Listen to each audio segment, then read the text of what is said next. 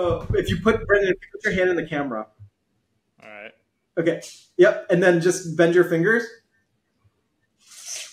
Wow.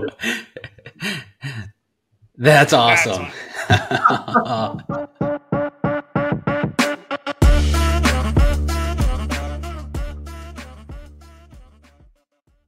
What's going on, everybody, and welcome back to episode 21 of the Next Big Thing podcast, where we interview the founders and CEOs of crowdfunding startups. Today, we've got an episode that quite literally touches on the future by giving the gift of touch back to those who've lost it. We're thrilled to introduce Dr. Aadeel Akhtar, the CEO and founder of PSYONIC, a company revolutionizing the world of prosthetics. With groundbreaking technology and a mission to make advanced prosthetics affordable, Dr. Akhtar is changing lives across the globe. We talked before the episode started, and one of the things I wanted to make sure we mentioned, they are raising on Start Engine right now. The link will be in the description, and I hope you guys check out the campaign and during the interview, learn a little bit more about PSYONIC. So with that being said, Dr. Akhtar, thank you for your time. You brought an interesting demo, as I mentioned before we started talking. I can't wait to hear about it, and welcome on the Next Big Thing podcast. Absolutely. Thanks for having me, guys. I love it. Yeah, he was showing us a little bit before we started. I was fascinated about it. So why don't we jump right into it? Tell us the backstory. Tell us, from the early days of PSYONIC, where the idea came from, the inspiration, and how it started. Yeah, absolutely. So I wanted to build bionic limbs my entire life, ever since I was 7 years old. So I was born in the Chicago suburbs, but my parents are from Pakistan. And I was visiting when I was 7, and that was the first time I had met someone missing a limb. And she was my age, missing her right leg and using a tree branch as a crutch. That's what inspired me to go into the field and want to develop advanced bionic limbs that were affordable and accessible for everyone. So I ended up getting a bachelor's degree in biology from Loyola University Chicago, master's degree in computer science there, taught there for a couple of years, then went to the University of Illinois at Urbana-Champaign, got another master's in electrical and computer engineering, PhD in neuroscience, and then I left medical school because building bionic limbs was a little bit more fun. And while I was doing graduate school, I had the chance to go down to Quito, Ecuador, where we were working with a nonprofit organization called the Range of Motion Project. Their whole mission is to provide prosthetics to those who can't afford them in developing nations, so Guatemala, Ecuador, and even people who can't afford it in the U.S. And so we went down there, and this is part of a long story of 2 weeks of all-nighters trying to get this hand to work. And our patient, Juan, he made a pinch with his left hand for the first time in 35 years. And the hand at the time, it was like 3 times the size of an average adult human hand, had wires going everywhere, plugged into breadboards, power supplies, the wall, you name it. But he was still able to make this pinch. And in front of international news stations, he literally said he felt as though a part of him had come back. And that's when I realized that, if I stay on this track of getting an MD and a PhD, I work in an academic hospital, then this just ends up as a journal paper or a university project. If we want everyone to feel the same way that Juan did, we had to commercialize the technology. And that's when PSYONIC was born. Well, that story is super powerful and super inspiring. Now, you started PSYONIC, and I'm sure the ability hand doesn't look like it looks right now. So can you talk us through kind of the process of first creating the MVP and then how it got to the ability hand that we know today? Yeah, and so this is what we internally call Mark 9 of the ability hand. So there's been 9 generations of this hand where we basically rebuilt the entire thing from scratch and rewrote all the software, etc. That's on this thing. And when we first started out, we were working with open source designs that we had found online. So there's these humanoid robots that we modified that to just use the hand, as well as other hand designs that we had found. And we just started there, started putting our own software on them, started putting our own electronics in them, figured out what the issues were, and then we started making our own designs that we open sourced ourselves. And so Mark, I think 3 through 5 is all open sourced, and you can actually go online and start building them. And so when we went down to Ecuador, we had this giant 3D printed hand that I was telling you about, right? And then we came back to the U.S. We we met our first patient in the U.S. who was a retired Army sergeant, Sergeant Garrett Anderson. He lost his hand in Iraq in 2005 due to a roadside bomb, and he used a hook on a daily basis. And we were like, we need to upgrade him to the 21st century, right? And right. The thing is that he is like, he's an Army guy. He's like Army strong, right? So he's super rough on his prosthetic limbs. And we were like, okay, we need to make something that's going to be able to survive him using this, right? Because if we give him a purely 3D printed hand, he's going to destroy this thing within like a week, like maybe even a day of using it, right? And so we had to figure out how we could still leverage the low cost of 3D printing while making this hand more robust than anything else that was out there. And that's when we came across a field called soft robotics. And in soft robotics, instead of making like your robots out of rigid materials like metal or rigid plastics, you use soft materials like your own skin, so like silicone and rubber and things like that. And so if you look at this hand, right, I'm like flexing these fingers as though they were like, natural like rubber, like your own fingers can, right? So I can take this and I can smash it and it totally survives the impact. Sergeant Anderson actually punched through 3 wooden boards set on fire in my driveway. I've climbed the roof of my house. I dropped the hand 30 feet in the air. It survived. We even put the hand in a dryer for 10 minutes, and it survived just tumbling around in a dryer. I've arm wrestled against a para-triathlete national champion, and I lost. On it, like this hand can take quite a beating, and we wanted to make sure that it was going to be able to survive for our users, because that was like one of the biggest pain points that they found. Some other things were that the hands that were out there were just too slow. So this is a hand. So you can see all 5 fingers flex and extend in some rotates as well. But the hand moves really fast. So this is the fastest bionic hand in the world. The fingers close in about 200 milliseconds, which is technically faster than we blink our own eyes. And it's around 2.5 times faster than other hands that are out on the market. And that's just been a game changer for our users. Like one of them, 3 minutes after he got the hand for the first time, someone like threw him a water bottle and he was able to catch it because he was able to just react so quickly and the fingers were able to move so fast. And the other thing is that this is the first hand to give users a sense of touch. And that was really important as well because Sergeant Anderson, he told us that when he got like one of his like first prosthetic hands, he tried to shake his grandmother's hand and he ended up like almost like breaking her hand because it was just squeezing too hard and he couldn't control the amount of force. And with ours, he told us that he's actually able to like hold his daughter's hand and like feel her face because of the touch sensitivity the touch sensors that we have in the fingertips, and we relay it to him via a vibration motor. And so we've got all this amazing functionality that's new to the field, with the most important part that we actually got it covered by Medicare in the US. So we've expanded access from 10% of patients who could afford an advanced bionic hand, which was if you were in the military or if had a workplace accident, to 75% of Americans can now afford the most advanced bionic hand. That's what we're all about. So it's been quite a journey over the last 9 years to get to this point. And, one of the most amazing moments actually was last week. We just got back from Ecuador a couple days ago, and we finally delivered the latest version of the Ability Hand to Juan. So he had tried a couple of earlier prototypes, and he never got to like keep it because it wasn't going to last. And finally, after 9 years, we went down there, and it was so emotional. Like he was crying, like our engineers were crying, like his wife was just so emotional about the whole experience, and it gave him so much hope again. And we were grateful that this is why we do what we do. That's amazing. And I'm sure just his emotion, his reaction just made all the hours you've put into Psyonic so worth it, and just seeing how much it's impacted and changed his life. Now, you did talk about touch feedback. Can you talk more about touch feedback and how it works? Yeah, so on the fingers themselves, we've got 6 touch sensors in each finger. So there's 1 on the fingertip, the finger pad, 2 on the outside of the finger, and 2 on the inside of the finger.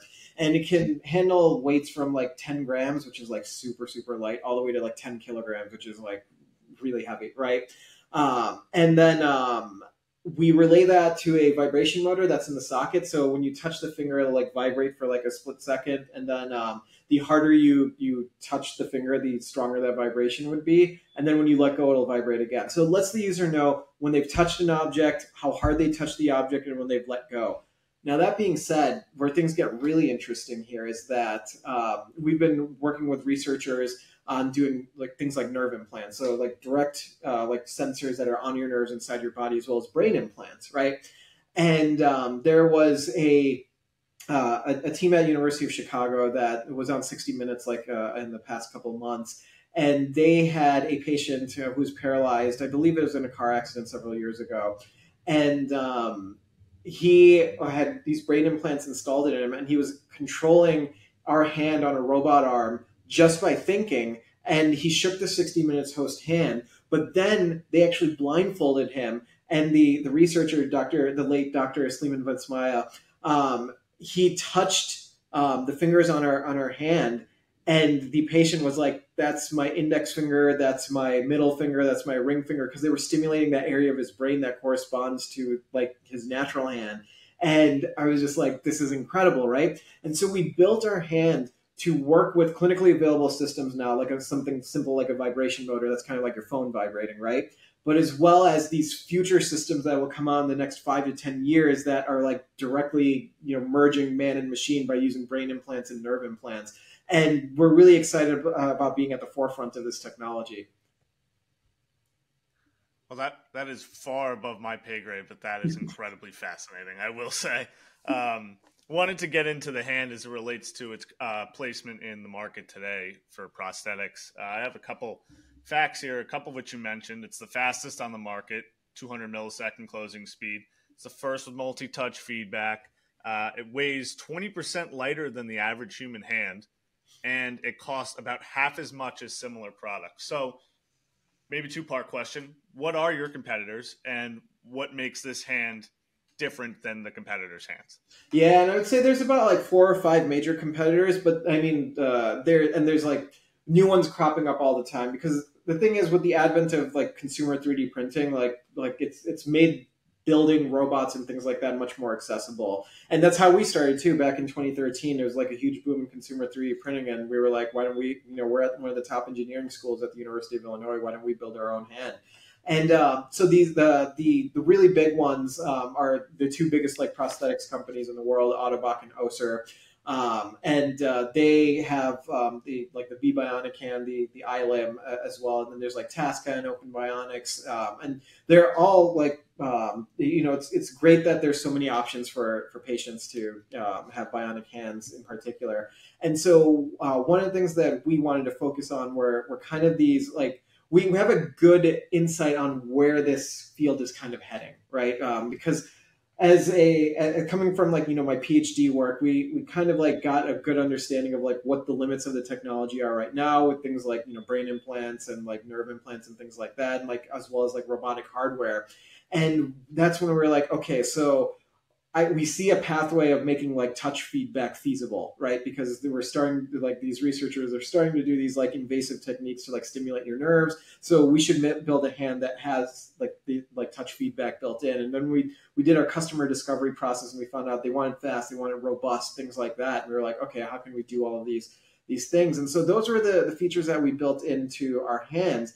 And from the get-go, after talking with so many clinicians, they were like, if you can do all of that and make it covered by Medicare, then you've got something that's really special. That's going to be like a home run in the market. And that's what we set out to do. And we were able to do it. And as of September of 2021, the Ability Hand has been available nationwide across the entire US. And it's available globally for robotics researchers, including it's being used at NASA, it's being used at Meta by humanoid robotics companies like Aptronic and Hexagon.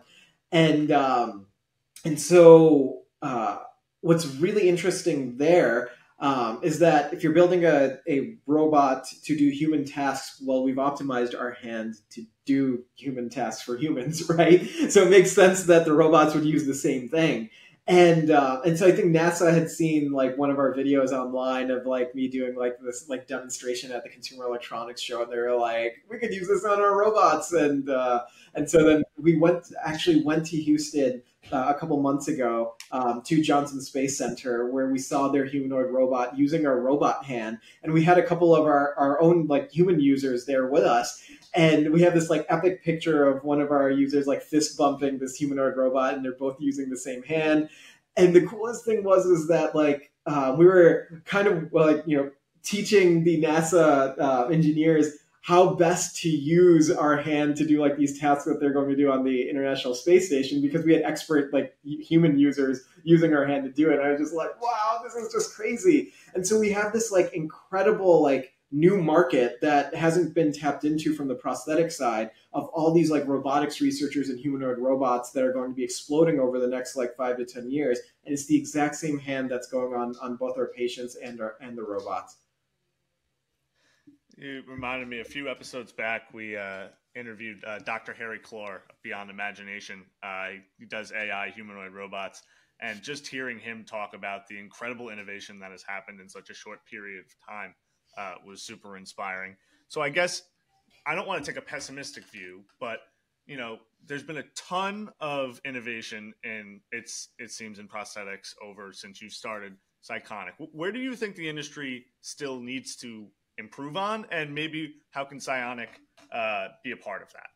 Yeah, absolutely. And this is so this goes like this dovetails nicely with our recent move. So we moved about a year ago to San Diego. We're in Illinois before, and in San Diego, it's like it's a med tech hub. There's also the military hospital and UCSD, and so I'm affiliate faculty at UCSD. We're working with their orthopedics department and bioengineering, as well as the Navy hospital and their clinicians and their orthopedic surgeons as well. And the kind of the next frontier of this is one of the things I had mentioned was nerve implants, but also bone integration. And so the way that this hand works, right? So right now I'm controlling it with these two buttons right here.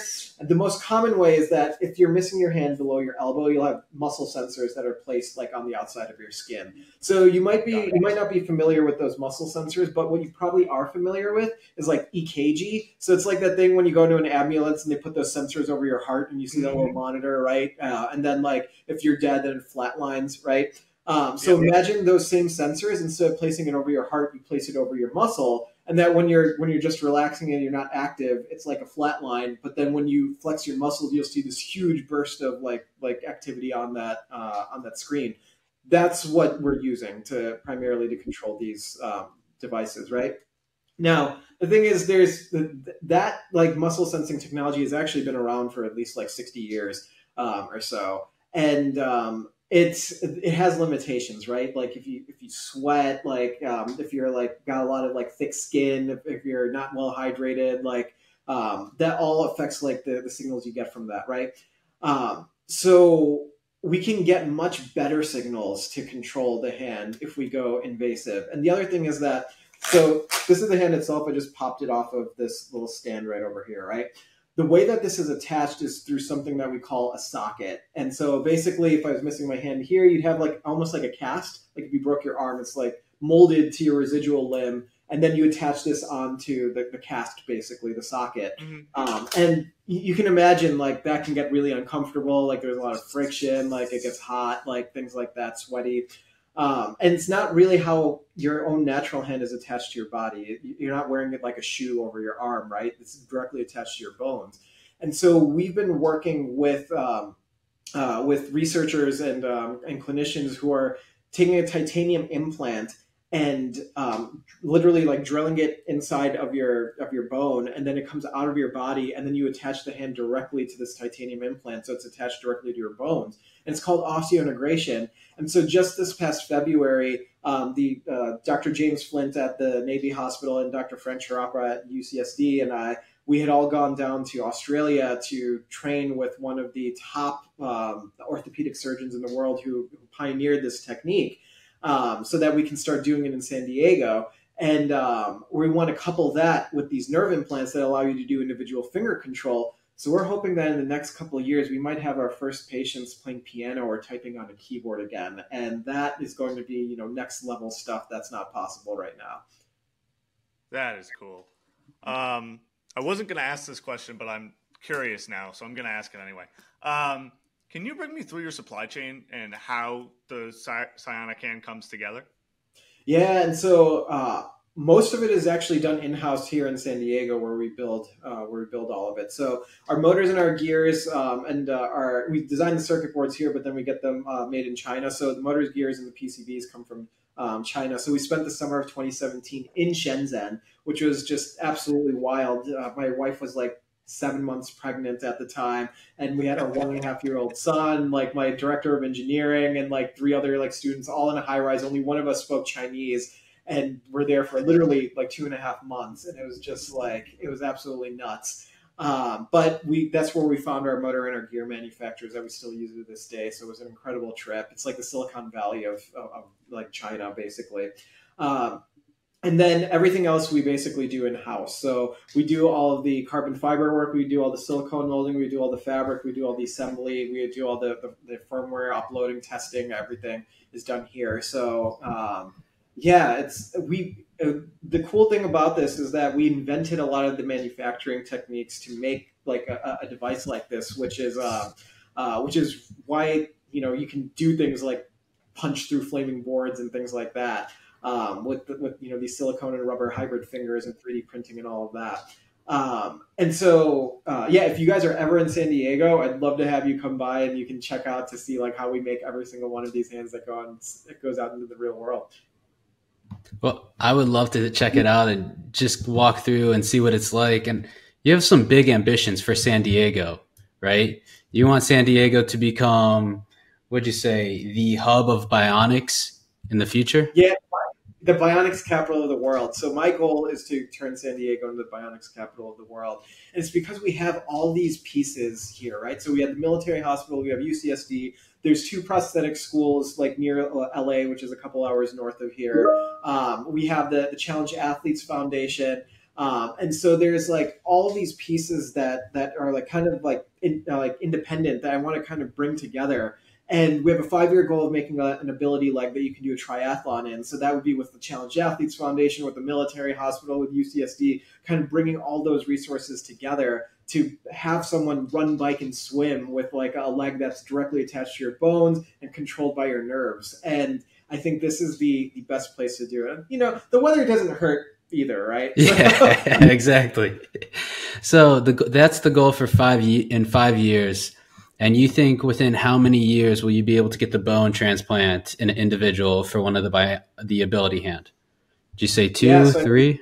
Yeah, we're hoping within the next like 2 years or so that we'll start having. And so we have a couple patients who are above elbow who have the bone implant, and some that have implanted muscle electrodes, but none yet that have implanted nerve electrodes. And the reason why I'm distinguishing between those two is with muscle electrodes, you can still only really do these like pre-programmed grips like I was doing here, right? So like a finger wave or for example, here's like a power grip.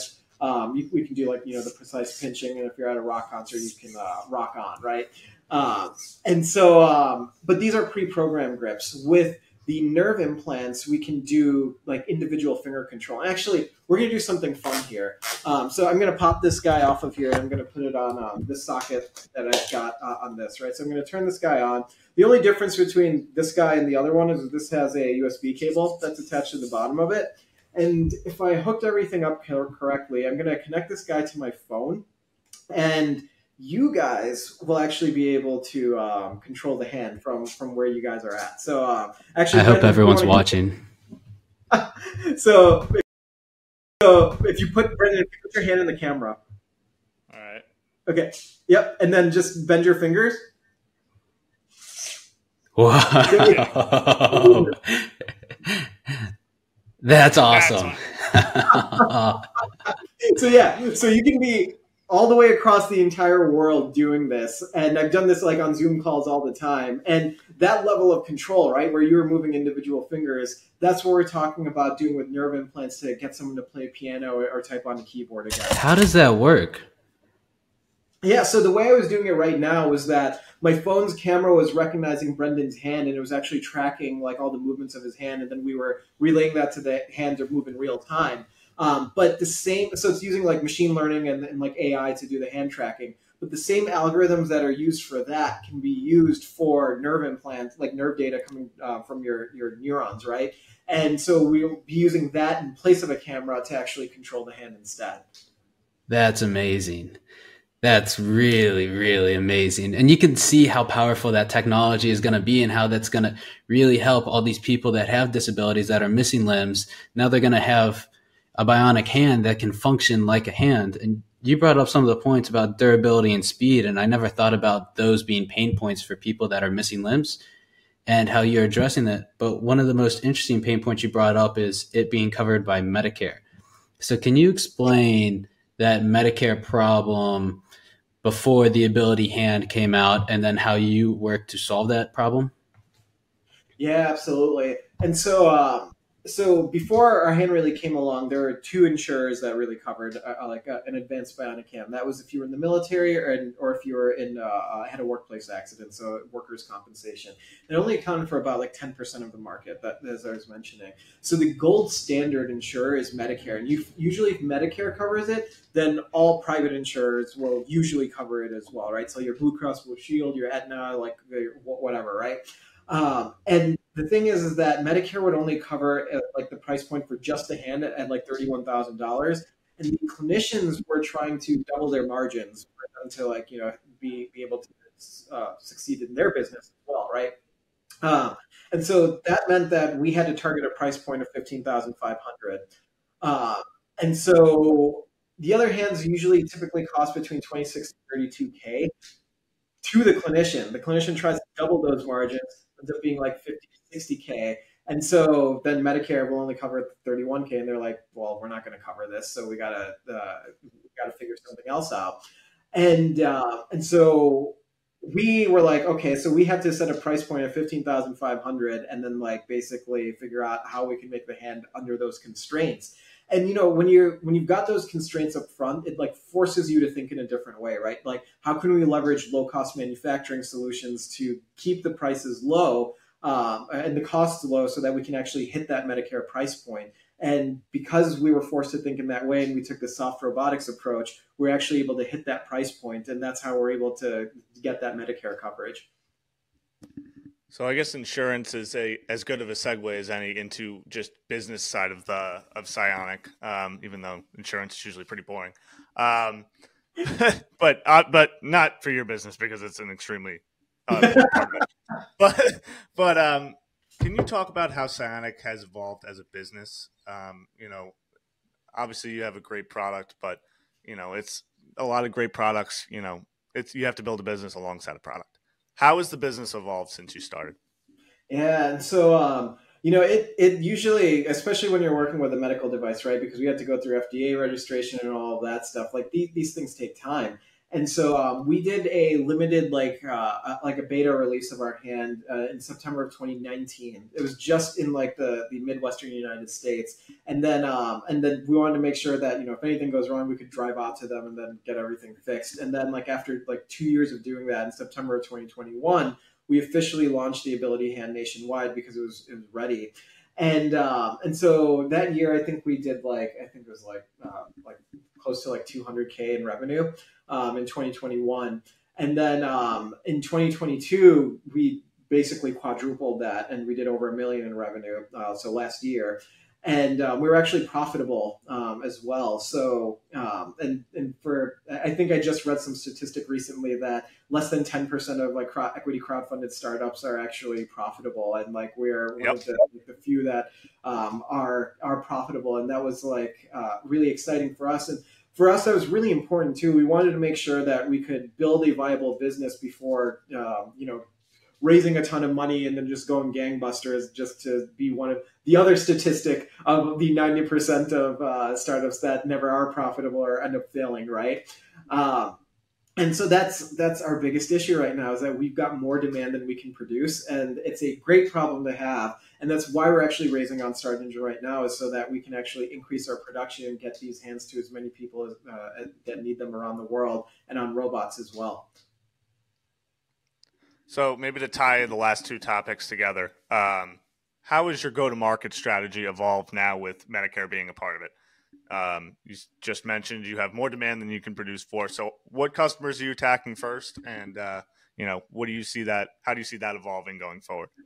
Yeah, and this is where things get interesting as well too. So traditionally, the way that medical devices and prosthetic hands included are sold is that you have sales reps, right? You've got like regional sales reps all across the U.S., and then like you have them go and visit the clinics, and then like the trade shows and things like that, right?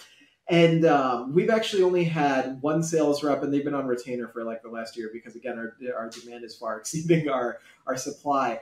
And part of the reason for that too is that half of our sales come from social media.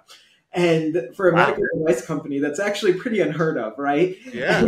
And so the thing is that we're showing us doing these crazy things with the hand, like flaming board breaking. We even did like, if you remember that trend of bottle flip tricks where you have like a partially filled bottle of water, right? You can imagine it's a lot harder to do with a bionic hand. But we had one of our patients, Kate Kettlehone. She was 17 when she got the hand. She came over to our lab and she was just nailing these shots like all over the place. And we were like, "This is awesome, right?" And then our potential patients see this and they're like, "I didn't even know you could do this with a bionic hand. Like, how can I get it?" And then they contact us, and then we put them in. We either work with their clinician if they're already working with one, or we put them in contact with one in their area. And that's how it just like drives a ton of sales that way. And so because of that, like it's been a huge part of our go-to-market strategy has been like going to the consumers themselves, even though the payers are insurance and the clinicians, the patients have the make the decision at the end of the day of whether they're going to go with the hand. So if we can work with them directly and then work with their clinicians as well, it's like a win-win for everyone. Yeah, and it kind of brought me back to what you said a couple minutes ago about Medicare, with how doctors will sell it for this much and Medicare will only cover this much. And what you're doing when you're selling through social media is you're empowering the consumer. Exactly. And it's incredible. It's refreshing to see that in something, a product that would be so beneficial to the consumer. I was just gonna, let me just add something to that. Yeah, add to it. Yeah. And it's one of the reasons why we actually decided to go the equity crowdfunding route as well, was that we already had like this large social media presence and we were building this community, and we were like, if we're a company all about accessibility, like making this hand more accessible to as many patients as possible, why don't we make the company accessible as well? And so that's why we were like, let's let anyone who wants to be a part of this, like, be able to invest on through equity crowdfunding. And the most beautiful thing is that our own patients have invested in the company. So it's like they get to be a part of us making the thing for them. And it's just like this I couldn't have asked for anything more to come out of it. That's fantastic. And before I forget, it's on Start Engine and the link is in the description. I'll try and say that a few more times before the end of the interview. I guess to kind of keep it on crowdfunding, how's the campaign been going? Maybe expand on the experience you've had with people that have been using the hand, investing in the company, and maybe go into a little bit more detail about what the money is going to be used for. Yeah, absolutely. And so we started almost a year ago now, and we've raised over 2.2 million on Start Engine, and that's been like incredible. I think on our regular, the regulation CF, we can raise up to 5 million. And so like we're good. I mean, we were profitable, right? So anything that we raise right now means just the faster we can go and getting like our production up. And we're currently on track to scale up our production about 3 to 4x from what we were at earlier in the year. So we're using a lot of the funds to buy like new machines and hire more assembly people so that we can get our production up. So we have a new CNC machine that we can like carve metal in 3D. We've got a metal laser cutter. We've got like a new 3D printer, like industrial 3D printer coming in next week. And we're really excited about getting these hands to more people who need them all around the world, including, like I said, our patients who have invested in the company that they really believe in what we're doing, and they see the future of where we're going with this technology with like the bone integration and the nerve implants. And, it gives them hope too, right? And that's the most important thing for us, right? Is our patients. We want to make sure that they're taken care of, and they know that we're on their side, and for them to be a part of the company itself, like that's there's no better proof of that than that. Yeah, that's the best proof of concept you can have, right? The fact that the patients want to become investors, want to be part of the company. And I can clearly tell how patient focused you are, because you'll have them come to the headquarters. You'll have them try out the different bionic hands. I think that's very inspiring, just because clearly this is such a mission driven company, and you're trying to solve something much bigger than just making money. You're trying to make the world a better place. You're trying to give people with these disabilities, you're trying to eliminate the disability and make them still feel like they can do everything that they once thought that they were missing out on. So it's very powerful, very inspiring. Check it out on Start Engine. I do want to shift it a little bit to what is the biggest challenge you've had to overcome with starting PSYONIC?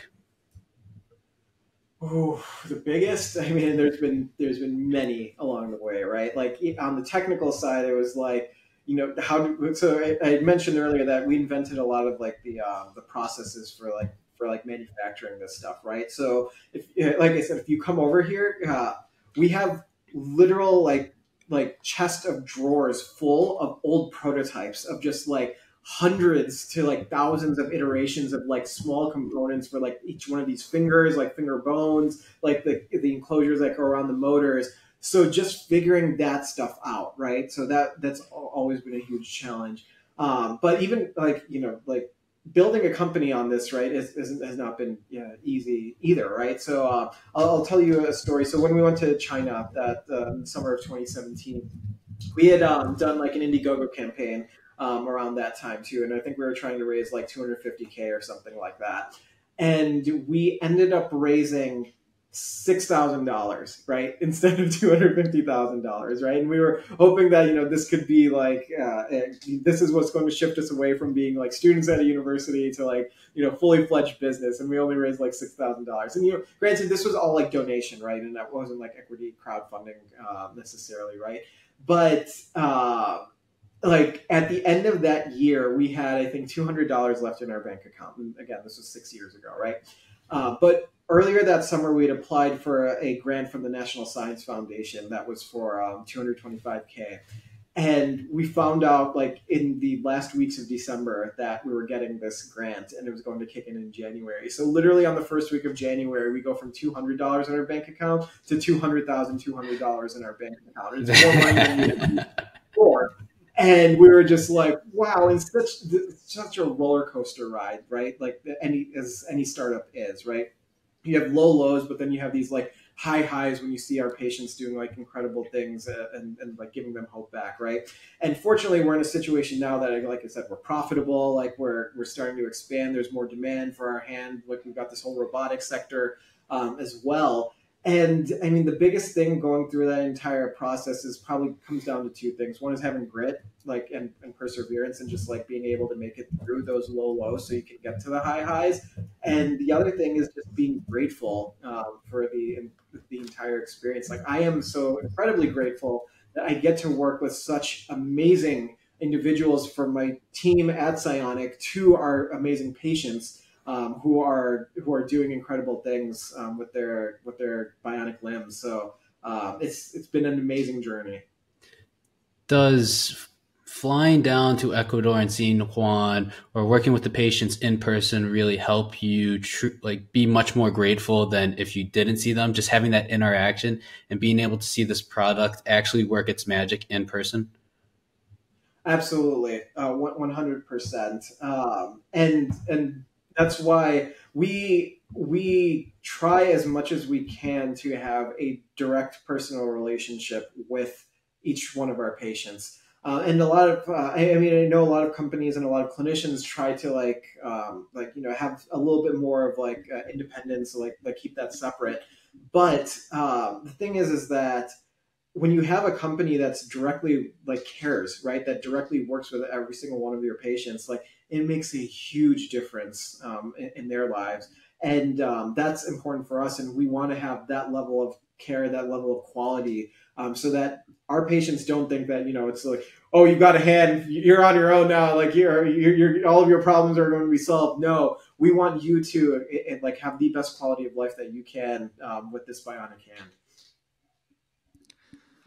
So I guess looking back, what advice would you give to yourself when you started the company if you right now were able to go back and say it to them?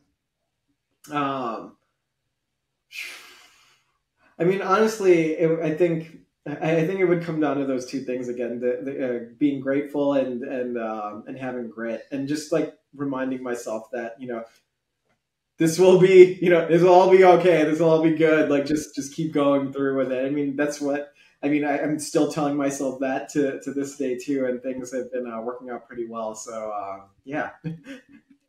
So what is your ambition for the company? When you look down 5, 10 years down the road, 15, 20 years down the road, like when you're sitting down at night and really reflecting and thinking forward, like what is that? Paint me a picture of what that looks like. Yeah. And so that would probably be seamless integration between the human body and robotic devices, right? So this is, I've been touching on like, the nerve control, direct bone integration and things like that. And, something that's really interesting on that front too is that especially with the nerve implant stuff, right? I mean, Brendan, when you did that demo, it was like exactly tracking like what your fingers were doing, right? And so if I had nerve implants in my arm, then even with my natural hand, I could potentially track exactly what my natural hand is doing from these nerve implants.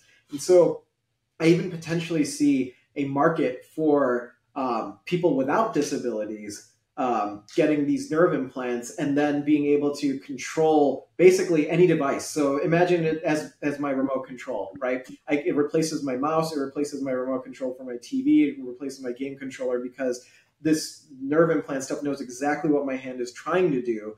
And then we can like connect that to any robotic device. But on top of that, this is where it gets even crazier, right? I can feel from that, right? If I'm touching something in virtual reality, I can stimulate your nerves to make it feel like it's actually coming from like your fingertips, even though there's nothing actually there, right?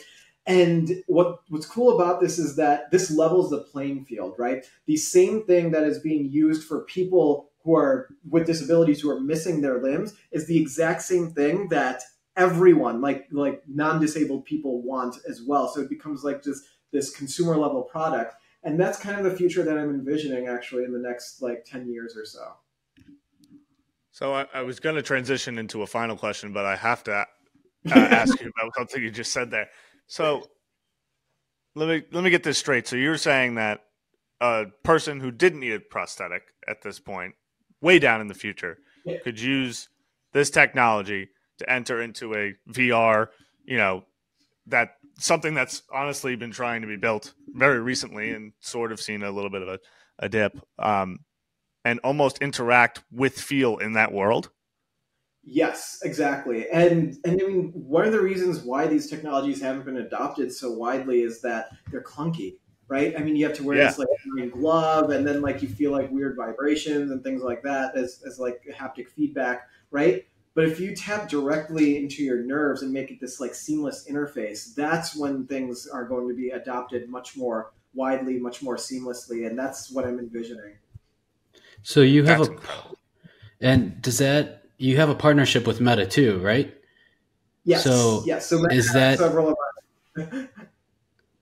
So is that kind of playing into your future vision, working with Meta on their VR real and just making it more, I guess, of a reality instead of just a virtual reality? Yeah, that's a good way to put it. Yeah. That is fascinating. That's fascinating. We're running a little low on time, so I will leave you with this last question, which I actually haven't asked in a few episodes, but I think it fits for this one. How is your company going to change the world? Oh, well, one hand at a time. I love that. It's I've really enjoyed getting to know the company. I said this earlier in the episode, way above my pay grade, like way above my pay grade. I am no engineer by any stretch of the imagination, but I appreciate you taking the time, Dr. Akhtar, and talking to us. And if I ever do find myself in San Diego, expect an email from me, and maybe if Connor's with me, we'll stop by, definitely. Would love to have you over anytime. Yep, and don't forget they are raising on Start Engine, so go check it out. It'll be in the link down below. So you already mentioned the money you raise from Start Engine is going to help with the demand side or the supply side. So I guess last question, why should people invest? What should they expect? The floor is yours. Absolutely. So, I mean, there's so many reasons to invest, right? I mean, just on the mission side alone, like the more hands that we can make, the more people that we can help get these bionic hands. On the robotic side, that space is just like exploding, right? With like all these humanoid robot companies that are coming out that all need hands, right? Like every robot will need at least two. So you need to multiply. If we're talking about, tens to hundreds of thousands of these robots, multiply that by two. That's how many hands you need, right? And so the return is really good on that side. And then we're hoping that that'll subsidize the cost for the human side as well, so that we can even drive that further down as well. And so, yeah, and just to be a part of something that's going to revolutionize humanity, right? Like with these bionic technologies that are seamlessly integrated with your bodies, like I am so excited to have as many people like on board to usher in this new era and be a part of it. Well, I hope every single one of you goes out and checks out their campaign. Again, links in the description. I've said it 5 times now. I thank God, because I try and say it as many times as I can. I hate forgetting to say it. So link in the description. And again, thank you for your time, Dr. Akhtar. And for all the listeners out there, thank you for listening to this episode of The Next Big Thing. We will see you next time. So long. Take care.